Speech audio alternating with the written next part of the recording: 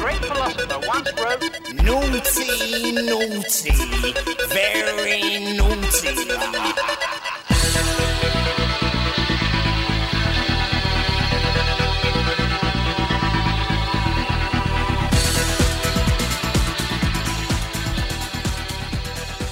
Hello and welcome to the Massive Attack podcast, 12 Days of a Christmas Specials, A Christmas Carol 2, Ebenezer Boogaloo, Day 2.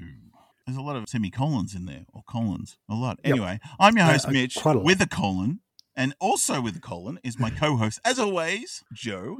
Hello, how are you? Hello, Mitch. I'd be worried if I didn't have a colon. Yeah, well, people don't, I guess. You know, they're unfortunate. But yeah, so anyway. No prejudice. We are back. We talked yesterday about the whole Christmas Carol thing. Yes, we are back with another Christmas Carol episode. Today is not so traditional. Today is from the year of our Lord 20, you know this better than me? 14. It is The Ultimate Spider-Man Season 3 episode 17, Nightmare of Christmas, I think it was called. Nightmare on Christmas. Nightmare on Christmas. So it is on Disney Plus for anyone interested in watching along.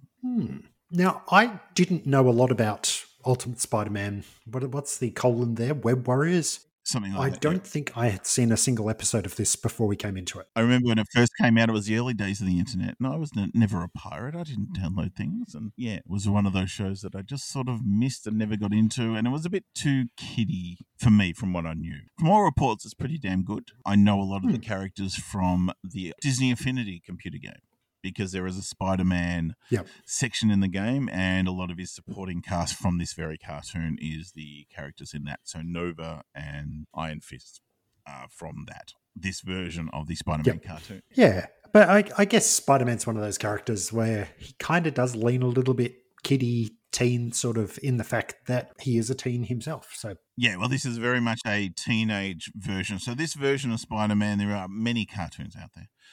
This version has him as a teenager, but it's also set in the semi-Marvel Cinematic Universe, so pre the Tom Holland movies, but there's a Samuel Jackson-looking Nick Fury, and he gets a teenage Peter Parker into the Avengers program or S.H.I.E.L.D. program, so he's sort of known in that way, and he has friends, and that's where Iron Fist, Luke Cage, White Tiger, I think's in there as well, and Squirrel Girl. So there's a bunch of like other teenage friends that he hangs out with. So it's like teenage angst, comedy, adventuring, stopping bad guys in New York. You know, it's from all reports, it was quite good. So, and this is obviously season 3, so it obviously lasted quite a bit.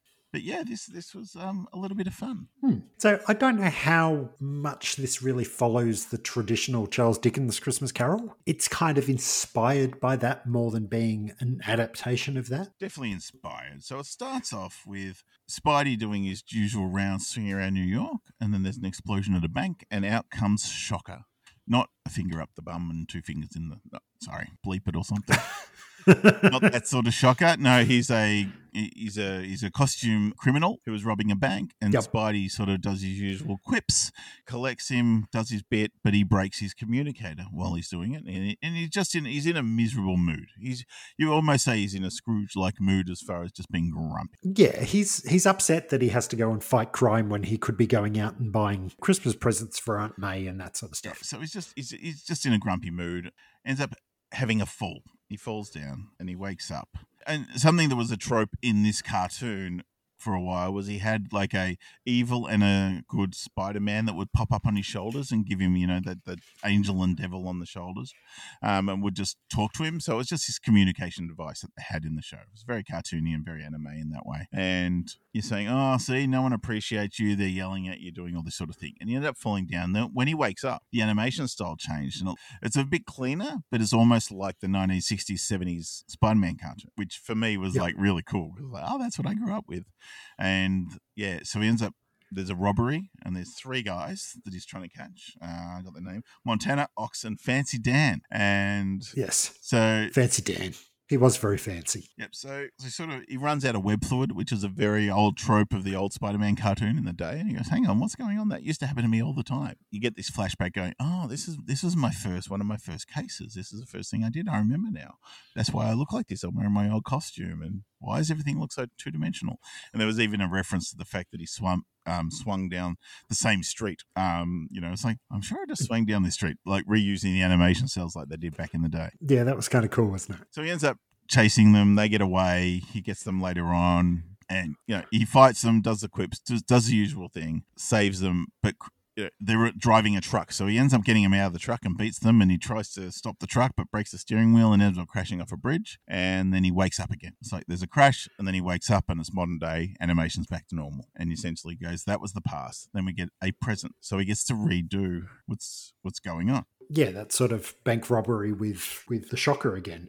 And it's funny because I was watching this with my 11-year-old and he was a little bit confused, and so was I, because I didn't know who the Shocker was. But the way the colour scheme of the Shocker is, he's a little bit like Iron Man. And my son turned around to me and went, "Why is Iron Man robbing a bank?" sort of thing. But no, he's stopping the Shocker from robbing the bank. Yep, so he ends up grabbing the Shocker, capturing him again. It's all well and good. But the crowd turn on him because you've got J. Jonah Jameson doing his bit. Like, he's got big TV billboards everywhere and he's talking about how Spider-Man's a menace and this and that. And because they did damage, because he stopped the Shocker from running away, but there was damage done and all this, and they blame Spider-Man for it. So even on Christmas Day, he's causing all this grief and everything. And the crowd turn and going, "Yeah, Spider-Man, you're a menace. You're terrible." And he's like, "Fuck this." And then the little evil cherub on his shoulders like, "See, they never appreciate you. They don't appreciate you. Why do you do all this?" And that's when he decides to give up being Spider-Man. And we get this classic moment where he's got the suit off, he's back to being Peter Parker, and he puts the suit in the bin and he walks away down an alley. And there is a classic, I think, Steve Ditko cover from the 60s of Spider-Man No More on the cover of the book, where he's walking away with the discarded Spider-Man suit. It's iconic and famous. So he sort of gets that, and that's the present dealt with. He goes to sleep, wakes up, and it's the future. And there's a hologram Aunt May talking to him saying, "Hey, Peter, wake up. You've got a meeting with King Goblin. It's all well and good. What are you doing?" And he wakes up and goes, "What's going on?" And he's living in this high-rise. It's Parker Industries high-rise building. And it's like, oh, I'm rich. Yeah, rather than being Stark Enterprises or whatever. Yeah, so he's rich. He's got everything. He was getting another key to the city for his pollution tool that he invented and all this sort of stuff. It's like, oh wow, this is amazing.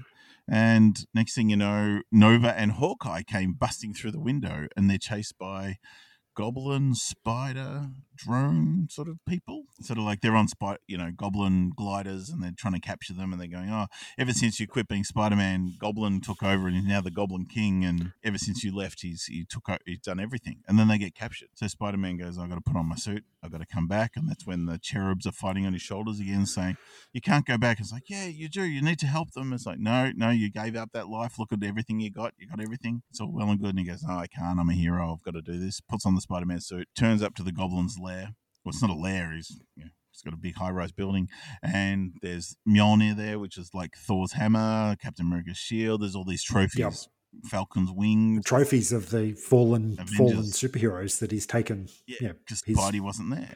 Prizes of war. Yep. So he ends up, they have a big fight. He ends up beating him. It's all well and good. That's a typical, it's a superhero cartoon and all that sort of stuff. Yeah. He goes, "This is, what are you doing? I gave you everything." And then the cherub starts talking to him again, the evil cherub. It's like, what happened? He goes, "You just played into his hands. That's everything he wanted." And it's like, what? And it turns out to be, there's a Marvel character called Nightmare, who's like a demon from a dream realm or something like that. So he has no power in the real world, but in the dream world he does. And he was trying to manifest himself in the real world and using Spider-Man to do that. But Spidey ends up realizing, "Oh, that's what you are. I gave you everything. I gave you a dreams of what you could have. If you just gave up being Spider-Man, that would have been enough. You could have done it. Why did you do it?" And he goes, "Because it's not me. I'm a hero." That sort of stuff. So then they have a big fight, and that's all well and good. And then he wakes up with Nova, saying, "We're all good." And he goes, "What day is it? What day is it? It's still Christmas." There's a few tropes of the Christmas Carol in there. And they're going, "Yep, it's all good." And it's like, "Oh, I got to get Aunt May a present still." It's like, "We've got one for you, wrapped it and everything. It's all well and good." And it finishes up.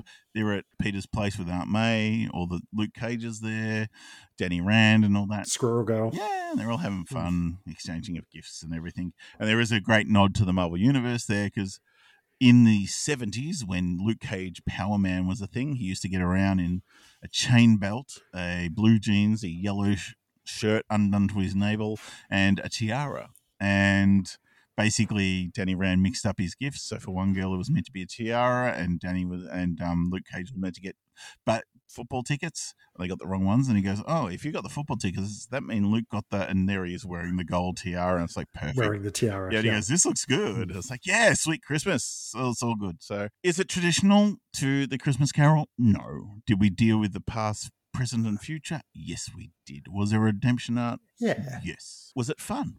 I would think so. Yeah, I thought it was funny. I didn't think it was all that Christmassy. It was kind of like Christmas at the start, Christmas at the end, but the rest of the episode had nothing to do with Christmas. No, so it's not a strong Christmas Carol in that way, but there was enough there to go, I get what you're doing. Well done. I'll give you a golf clap for that. But yeah, so it's like it's not a strong entry into the Christmas Carol oeuvre, but it's there. So yeah, probably a couple of things we will mention about it. Mark Hamill does the voice for Nightmare, which I thought was pretty good.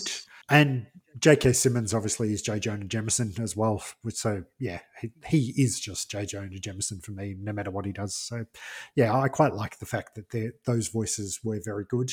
The kid that does Peter Parker is a guy called Drake Bell, who I have never heard of in my life before, but it was good. I would probably, at a pinch, maybe watch some other episodes of this. I don't think my kids were overly enthused with it when they watched it, but, it was what it was. I thought the animation was nice. I did like, as you say, the change of the animation when they went back to the earlier period. And yeah, it was all right. I wouldn't say it was spectacular purely for the fact that it wasn't a Christmas Carol and it wasn't Christmassy. But as an episode, it was pretty good. All right. Well, that's enough for now. So how about we leave you to your Christmas festivities? We'll be back to annoy you with some more Christmasness tomorrow. But until then, have a great one. Thank you. We'll see you tomorrow.